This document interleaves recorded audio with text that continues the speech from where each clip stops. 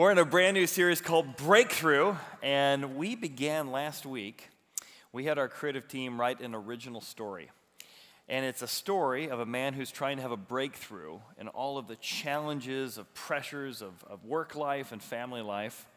And so we've been doing what's called Reader's Theater. If you've never seen Reader's Theater before, it's a group of actors who are acting out a story by telling it, reading it to you in a dramatic way. So last week we got introduced to a guy named Murphy. And Murphy is trying to find more than just okay. More than just, how you doing? I'm doing fine. He's climbing the corporate ladder. He's doing quite well. But there's a sense of dissatisfaction and a sense that time is a predator who is always breathing down his back. So today as we pick up the story, I think we're going to pick up on a longing we all have. How do you live the best kind of life? How do you infuse life with significance as often as possible? And how do you genuinely say to people when they ask, how you doing?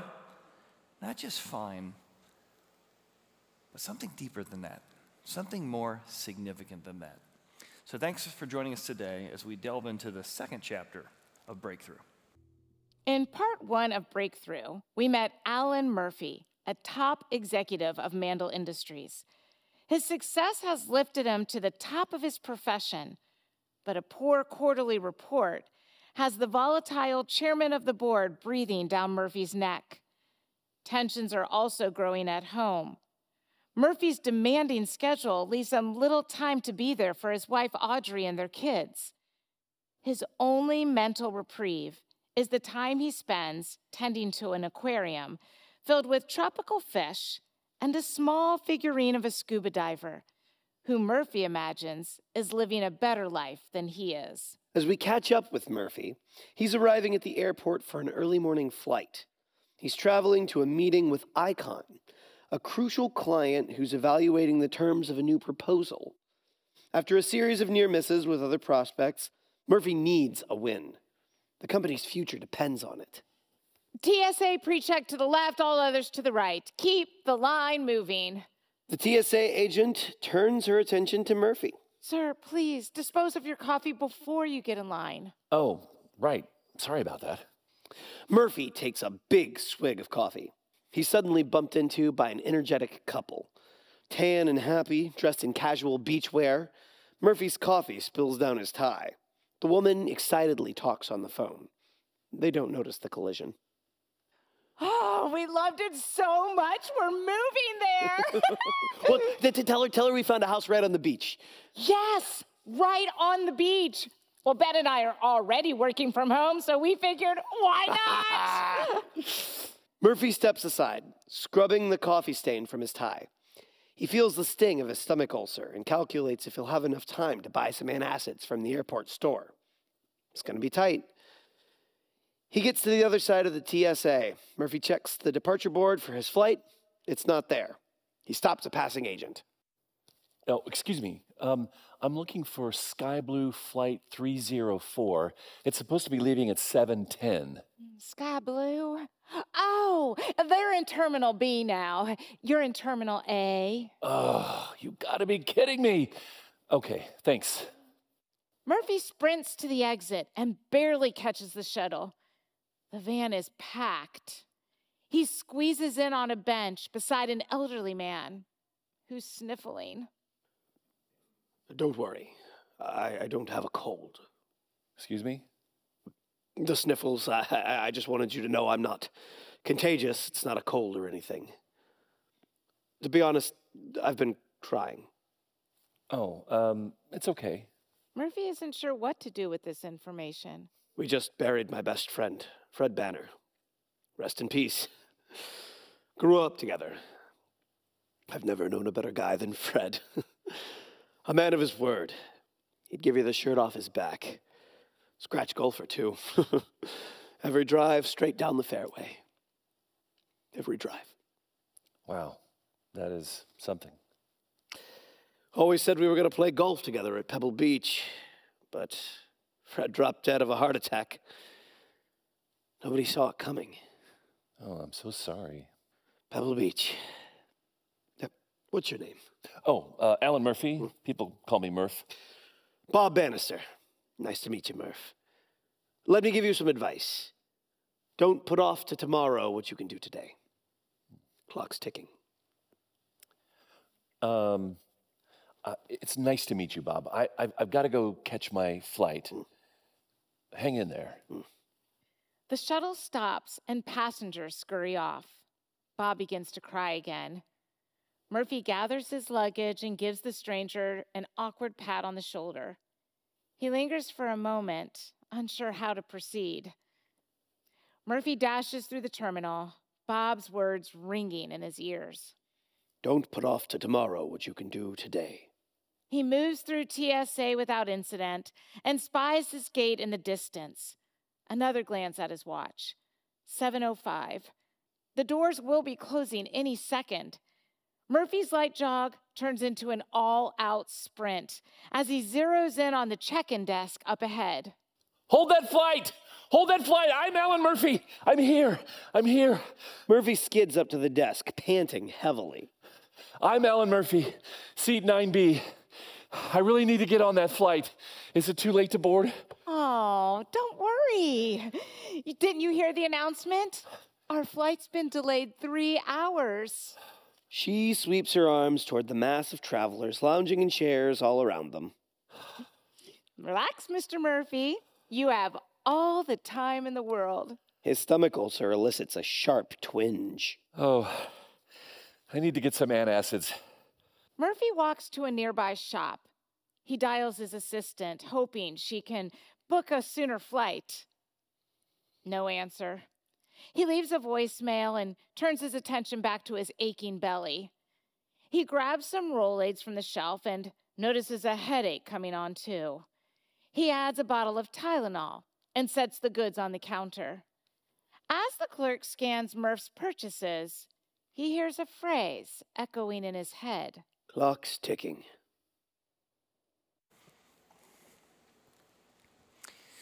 So our story will continue over the next couple of weeks, but I think we can all identify with rushing to the airport, and then all of a sudden you got plenty of the time, and this kind of sense that Murphy just feels frantically controlled by the clock. We all know that feeling. We all know the feeling of deadlines and tomorrow haunting at us. But what is it? Is there any way in which, like we saw the first week, looking into that aquarium, is there another way to live? Is there another way to perceive the times and deadlines around us? And how do we bring that perspective, if there is one, into our real life, our real deadlines, and our real sense of what needs to get done each day? And that phrase, don't put off till tomorrow what you can do today. That is an incredible piece of advice that many of us have taken. And some of us have wondered, what does that even mean anyway? Other times, that very phrase can be the haunting root of all of our problems. We don't want to put off till tomorrow, so we're trying to cram it all in today, do more today, don't put it off, and that's actually driving the very problem we have. How can our perception of tomorrow and time free us to see and do things differently? See, tomorrow can make us race against time with always a sense of urgency as dissatisfaction. Or tomorrow can make us prioritize the time we have. Now, both people are going to be productive. Someone who races against time and someone who prioritizes the time they have. There's actually a difference between those two views of tomorrow. One of which creates a sense of unhealthy urgency in our life, all the time, never relaxing, never sharpening. Another one allows us to prioritize, and there is a time to get stuff done. There's a time and seasons of life that sometimes you just got to go the extra mile or two. But then there's also a sense of time that if I keep doing that all the time and never have time for rest and never have time to recharge, I'm actually going to be less productive because I haven't sharpened my axe. So I want to look today at those two aspects of tomorrow. What it means to race against time versus what it means to prioritize the time we have. So when you're racing against time, you always feel that tomorrow has got you pressed for time. Time has been compressed and pressurized. And so you enjoy work. I love work. I love to work.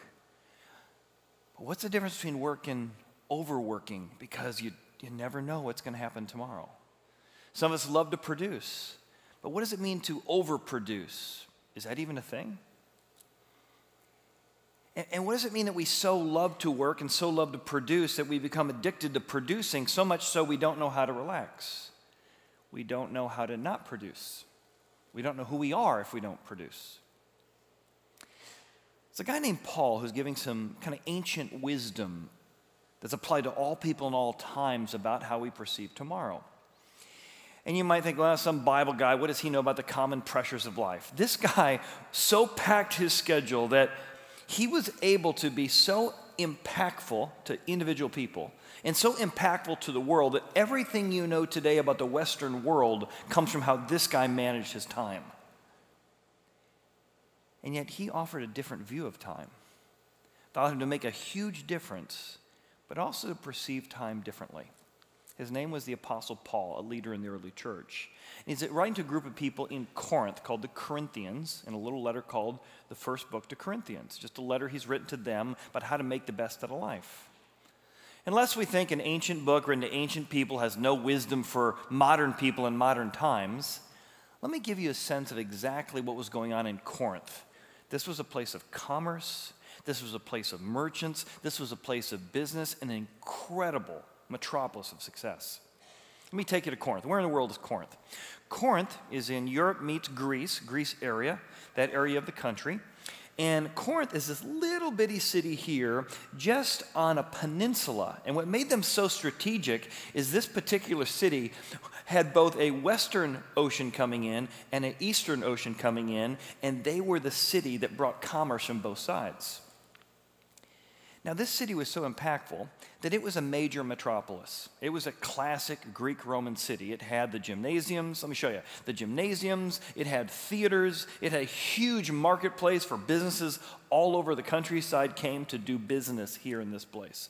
It had an agora, public officials. This was a world-class city of Corinth. However, it was also a spiritual city that followed the Greek gods. In fact, they were right next to this beautiful mountain. This particular mountain, there was a temple there who worshiped Poseidon's wife. So you've heard of Zeus or Hades and Demeter.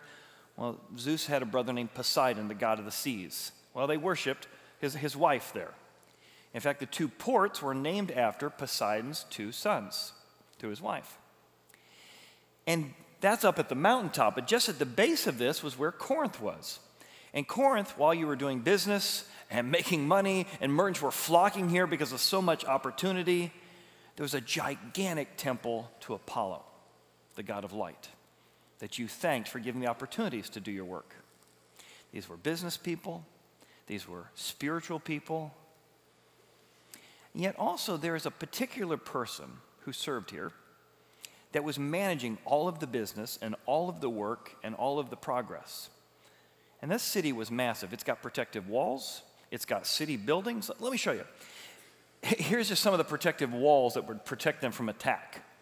Here are some of the just city emporiums. We still have the rubble today of that. I mean, this was a monstrous city.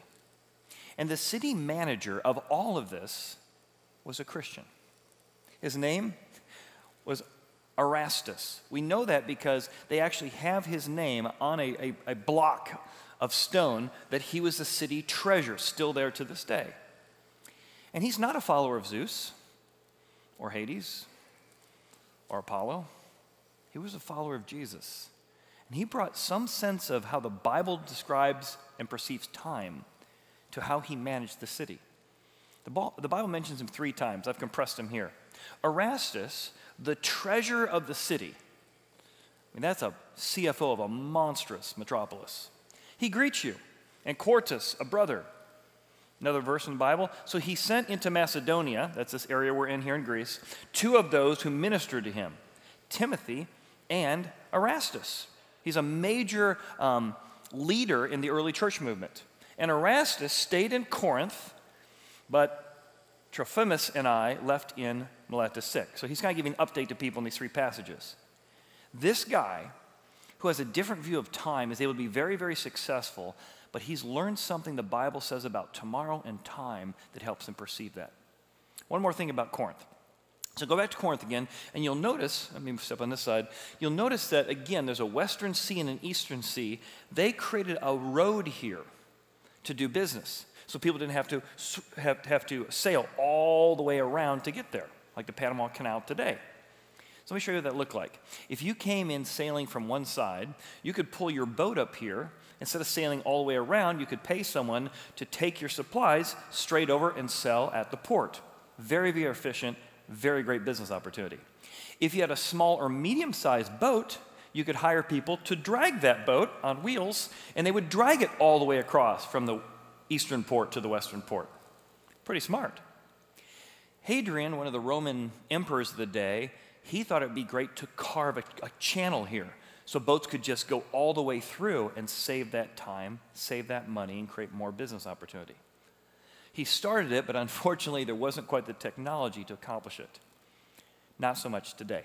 What Hadrian attempted to do is now known as the Corinth Canal today, where boats, sure enough, can travel from the east side to the west side. So I say all that to say, this is a very successful place with very successful business people doing very successful things. And it's into that Paul writes. And he says, there's a view of tomorrow that will make you pressed for time. There's a view of tomorrow that will make you pressed of time. And he's going to somehow say that Jesus and Jesus' resurrection can help you in business. Really? Here's what he says. Now Christ is risen from the dead and has become the first fruits of those who've fallen asleep. If the dead do not rise, then hey, let us eat and drink, for tomorrow we die. What would this have to do with anyone's life? What he's saying is, we always hoped there was an eternity. We hoped there was more time. We hoped this life wasn't all there is. But now we know, we have seen a person, like there's people living who witnessed it. God came into our time, temporal time from eternal time, and he died, and we thought, well, maybe that's it. How do you live your life if that's it? But we know that we saw someone die and raise himself from the dead, and because of that, because he's risen from the dead, he was the first fruit, like the first, and he promised there'll be more if you go with him, of those who've fallen asleep. That's another idiom for dying. But if the dead do not rise, if there is no tomorrow, if this time is all you have, this short little dash between your birth date and your death date, if tomorrow's it, then your perception of time is going to be, well, I guess this is all there is. I'm pressed for time. I better cram it all in. I better shove it all in. I guess if this life is all there is, well, let us eat and drink, for tomorrow we die. See, if this life is all there is, if you're not promised not just tomorrow, but an eternity of time, we're going to feel pressed for time, because we are. If this life is all there is, if there is no resurrection or eternity, you better never waste time. You better never waste time, because it's very, very limited. No time to waste. Go, go, go. If this life is all there is, we race against time to do it all and to do it all now and to fit it all in.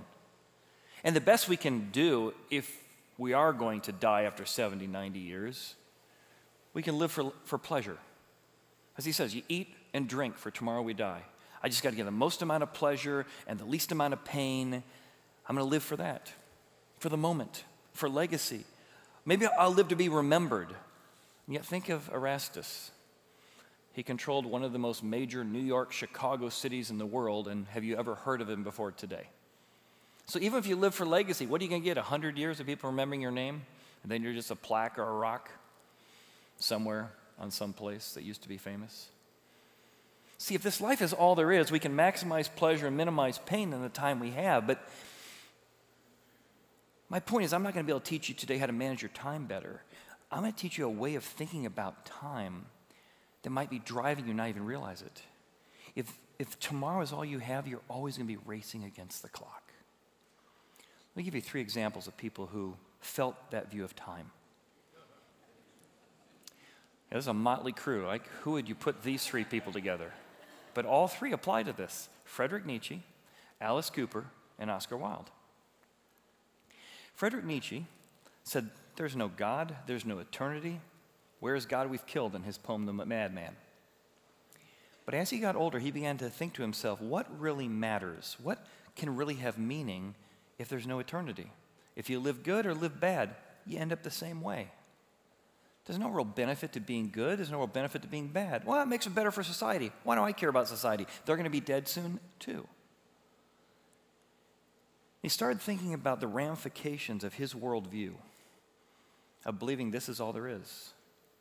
And a combination of medical issues and, I would say, philosophical issues, he began to logically think through his view of time and eternity, and he started to lose his mind. And do you know who took care of him during those last few years where Friedrich Nietzsche lost his mind, thinking everything was meaningless? Because he taught everything was meaningless.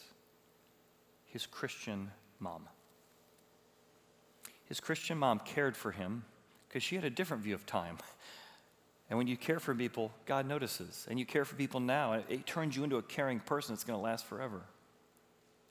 Oscar Wilde, if you don't know much about Oscar Wilde, he was a man committed to the arts and decadence. And he said he didn't keep himself from any type of pleasure. He thought, I'm just going to live for pleasure today. There's no God, there's no eternity. I'm just going to live for pleasure. And he found it utterly meaningless. And let me give you a quote from his journal. He said, I desperately went to the depths to find new sensations of pleasure. And I kept finding a paradox. I was increasingly careless of other people. See, it pleased me to use people to bring me pleasure, but then I just passed them on. I forgot that. My writing is so terrible, I should have written this better. I forgot, like every action.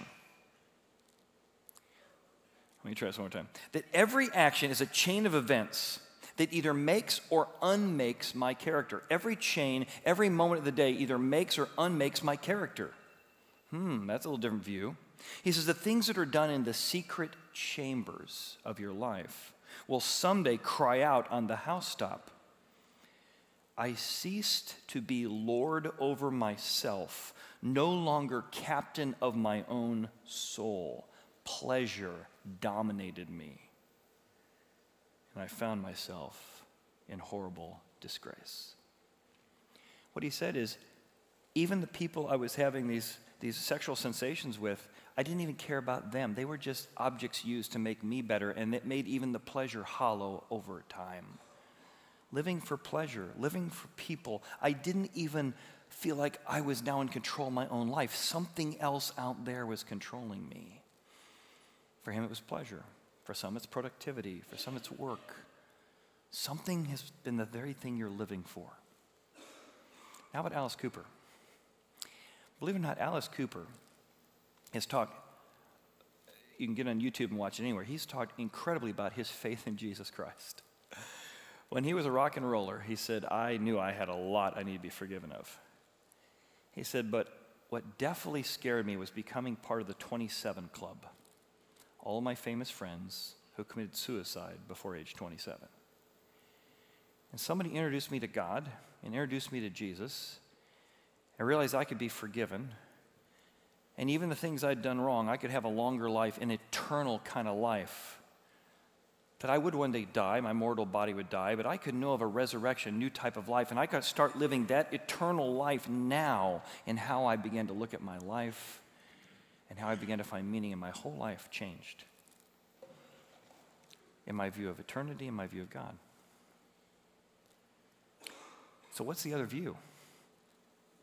Well, Paul says, there's one view that tomorrow's going to make you race against the time, feel pressed for time, but there's another way that time can allow you to prioritize what you have. Like Drew said last week, you don't get any more chronos, but you can make kairos. How do you make opportunities out of the time you have? That's the idea Paul's getting at here in Corinthians. He said, guys, first of all, you need to realize you've been deceived by a view of time. That view of time, that this is all you have, that's actually what's causing the anxiety, that's causing that pressure. Here's how he says it. Do not be deceived, thinking that tomorrow's all there is, therefore let's eat and drink and tomorrow we die. Don't be deceived by that. Don't be fooled by that. That very idea is going to drive behaviors and habits that corrupt you, he says. There's going to be some good habits that get corrupted just because your view of tomorrow and time. Now, what would that look like practically? Well, have you ever played a board game? I mean, I love board games, but maybe you're not a big board game player, but you play Monopoly as a kid, you play with your kids and your grandkids. You ever played with that guy or that gal who takes the game way too seriously? I mean, like, I like to compete and I like to win, but they live like this game is their life.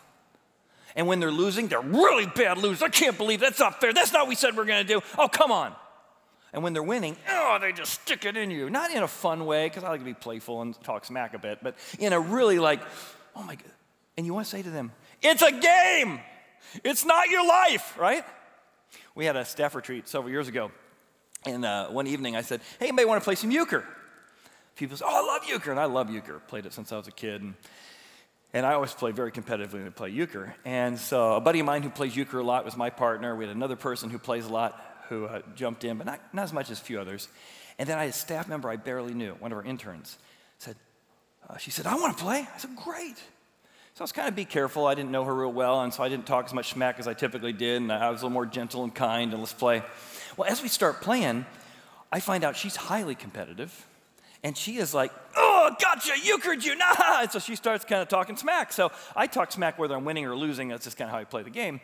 And so I start kind of mirroring back to her, and we're having a great time when she was winning.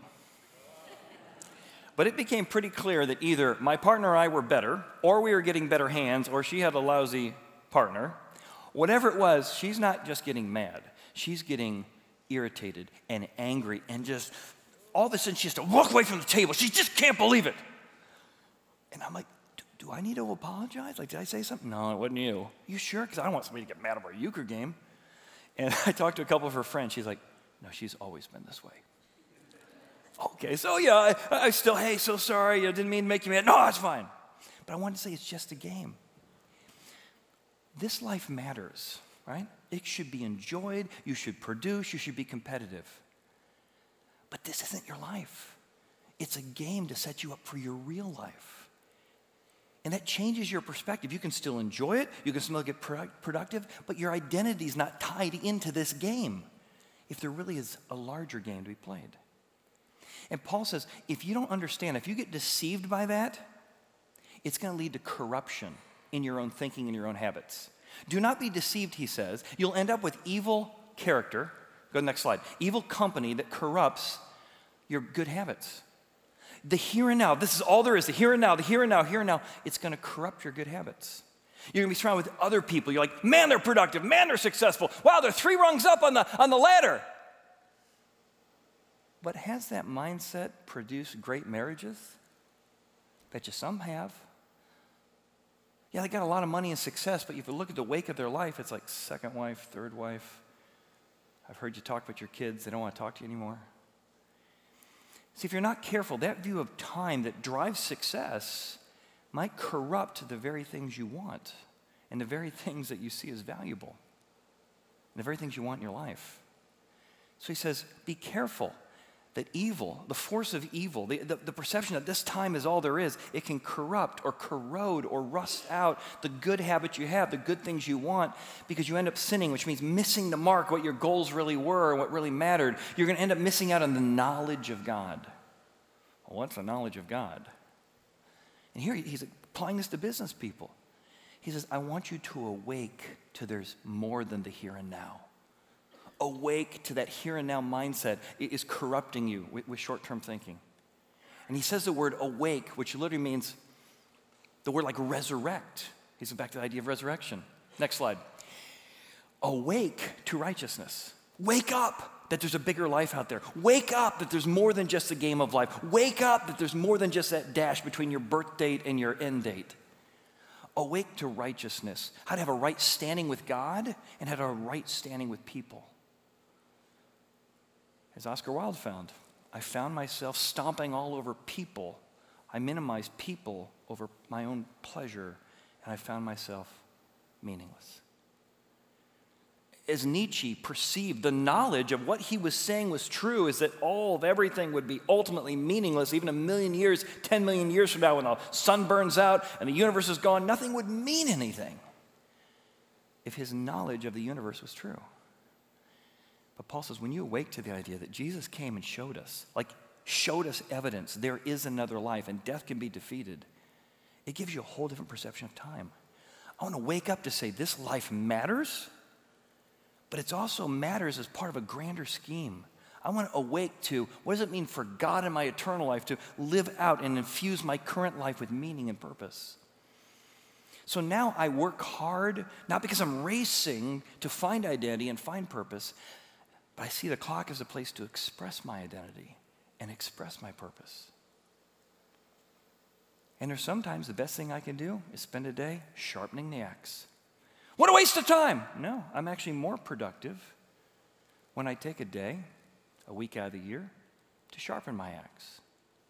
Everybody else is just going, chopping, never stop. You end up getting less effective at chopping trees because you have a lot of rusty, dull axes. Wake up.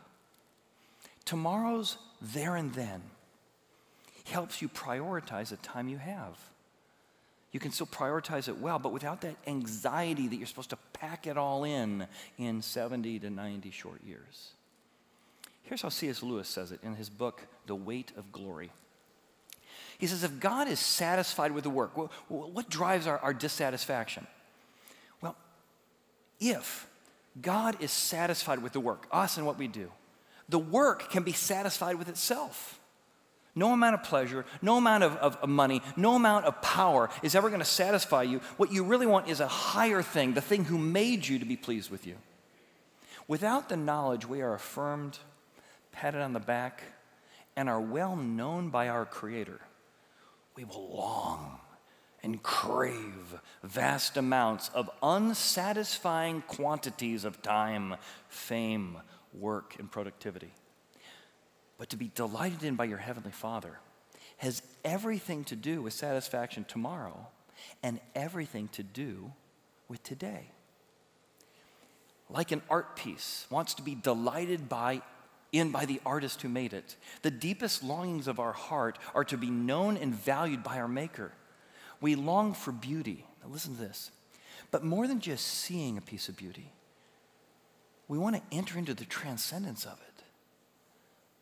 That painting, that piece of art, that beautiful mountainscape, you just don't want to see it.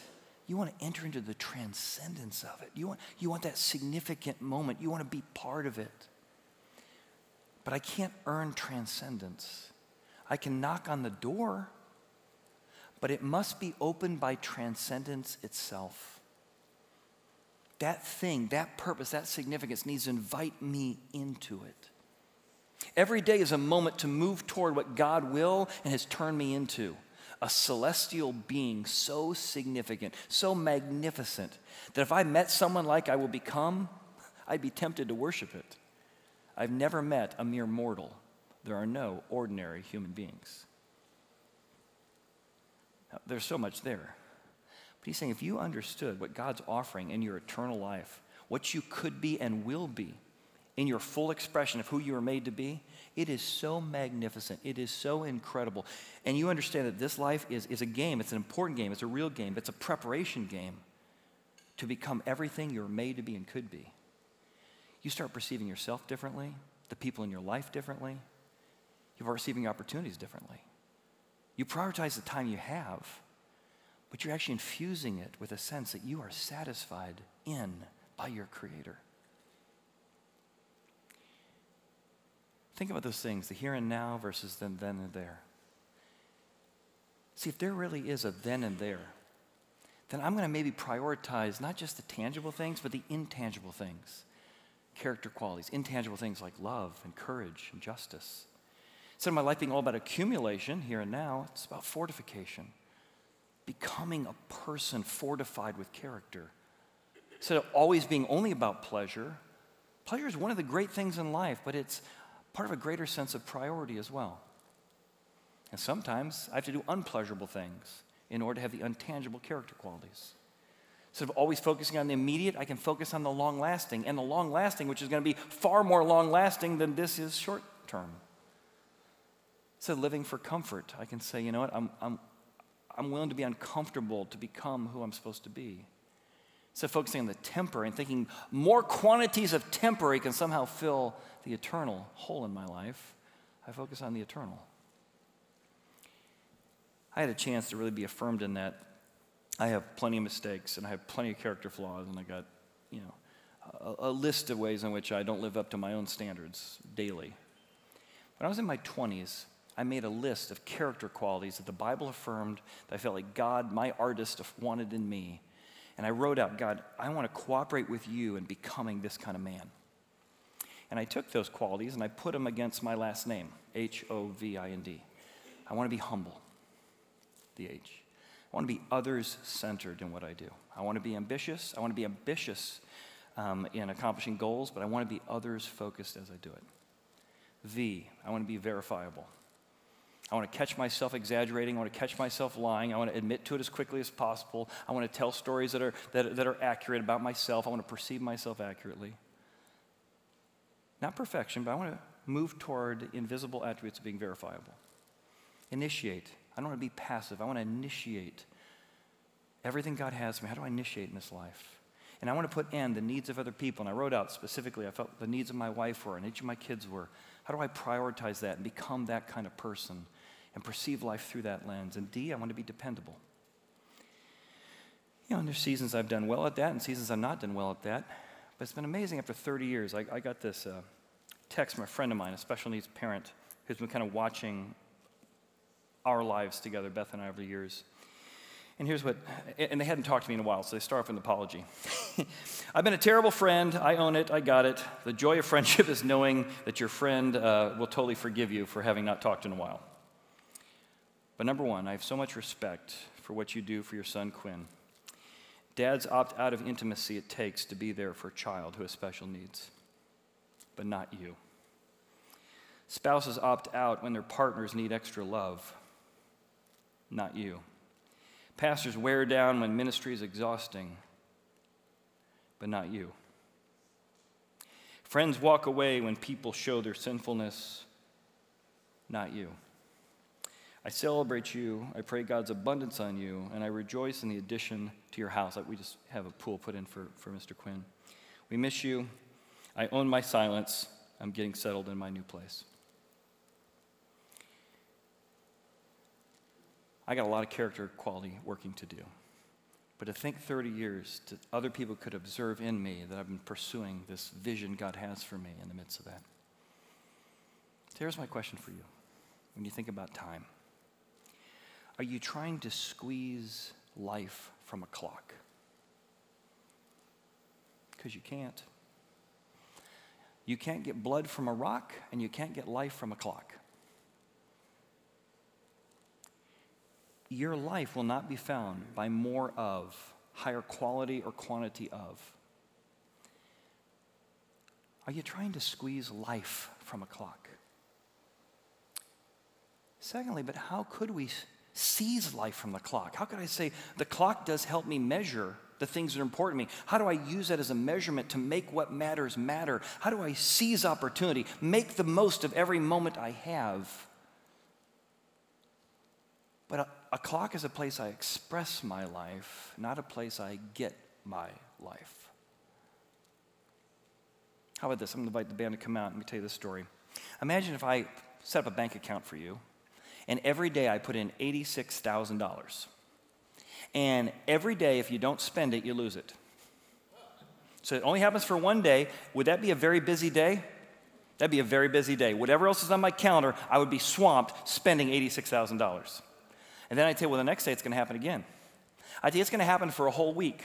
You would have a week of probably a lot of panic, but you got to get it all in because you got 8 days, 7 days, 10 days, whatever I give you, of $86,000. Use it or lose it. All right? There'd be this incredible sense of stewardship and ownership that you'd want to do, but there'd also be a sense of franticness. I got to get this while I got it. Well, your clock has 86,000 seconds every single day. And it can create this race against time feel because you only have a little bit of time and you got to use it or lose it, use it or lose it, use it or lose it.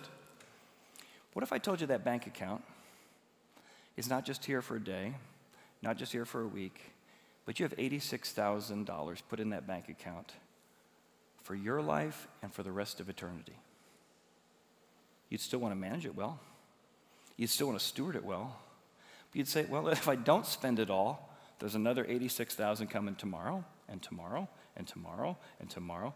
It would take away the desperation.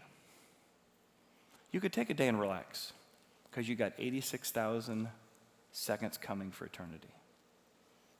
That's what Paul's getting at here. With Christianity, you don't just have time. 86,000 seconds, 70 years. You have time after time after time after time. Time just keeps going. And because of that, it can help you manage and prioritize time well now. But without that sense of racing, without that sense of urgency, without that sense of I have to be productive every single second that I have. And the way to find meaning, how to seize life from that clock, is to realize that God, your creator, who wants to delight in you, wants to give you his perspective. To know you're forgiven in, loved by the God of the universe. Use your time and perception of time. How would your management of time be different if it was motivated by a sense of satisfaction, not filling a hole of dissatisfaction? I think that's what we're talking about. If I looked at my life and saying, God, I made some mistakes. I haven't kept at your pace, kind of like a dog you're walking is always too far ahead or too far behind. I rarely am at the same pace you are, God. But I want to walk the pace that you have for my life. Let's pray together. Maybe you want to say, God, I've been trying to cram it all in. Thinking some quantity or some quality would bring satisfaction. And God, thank you for the good things in my life. But forgive me for thinking they could satisfy that hole meant for you. Thanks for dying for all the ways that I've replaced you with things. But not only forgive me, Father, but teach me how to live this life in light of eternity. I want to live the best life without feeling that pressure to fill a hole of dissatisfaction. Teach me, lead me, and guide me. In Jesus' name, amen.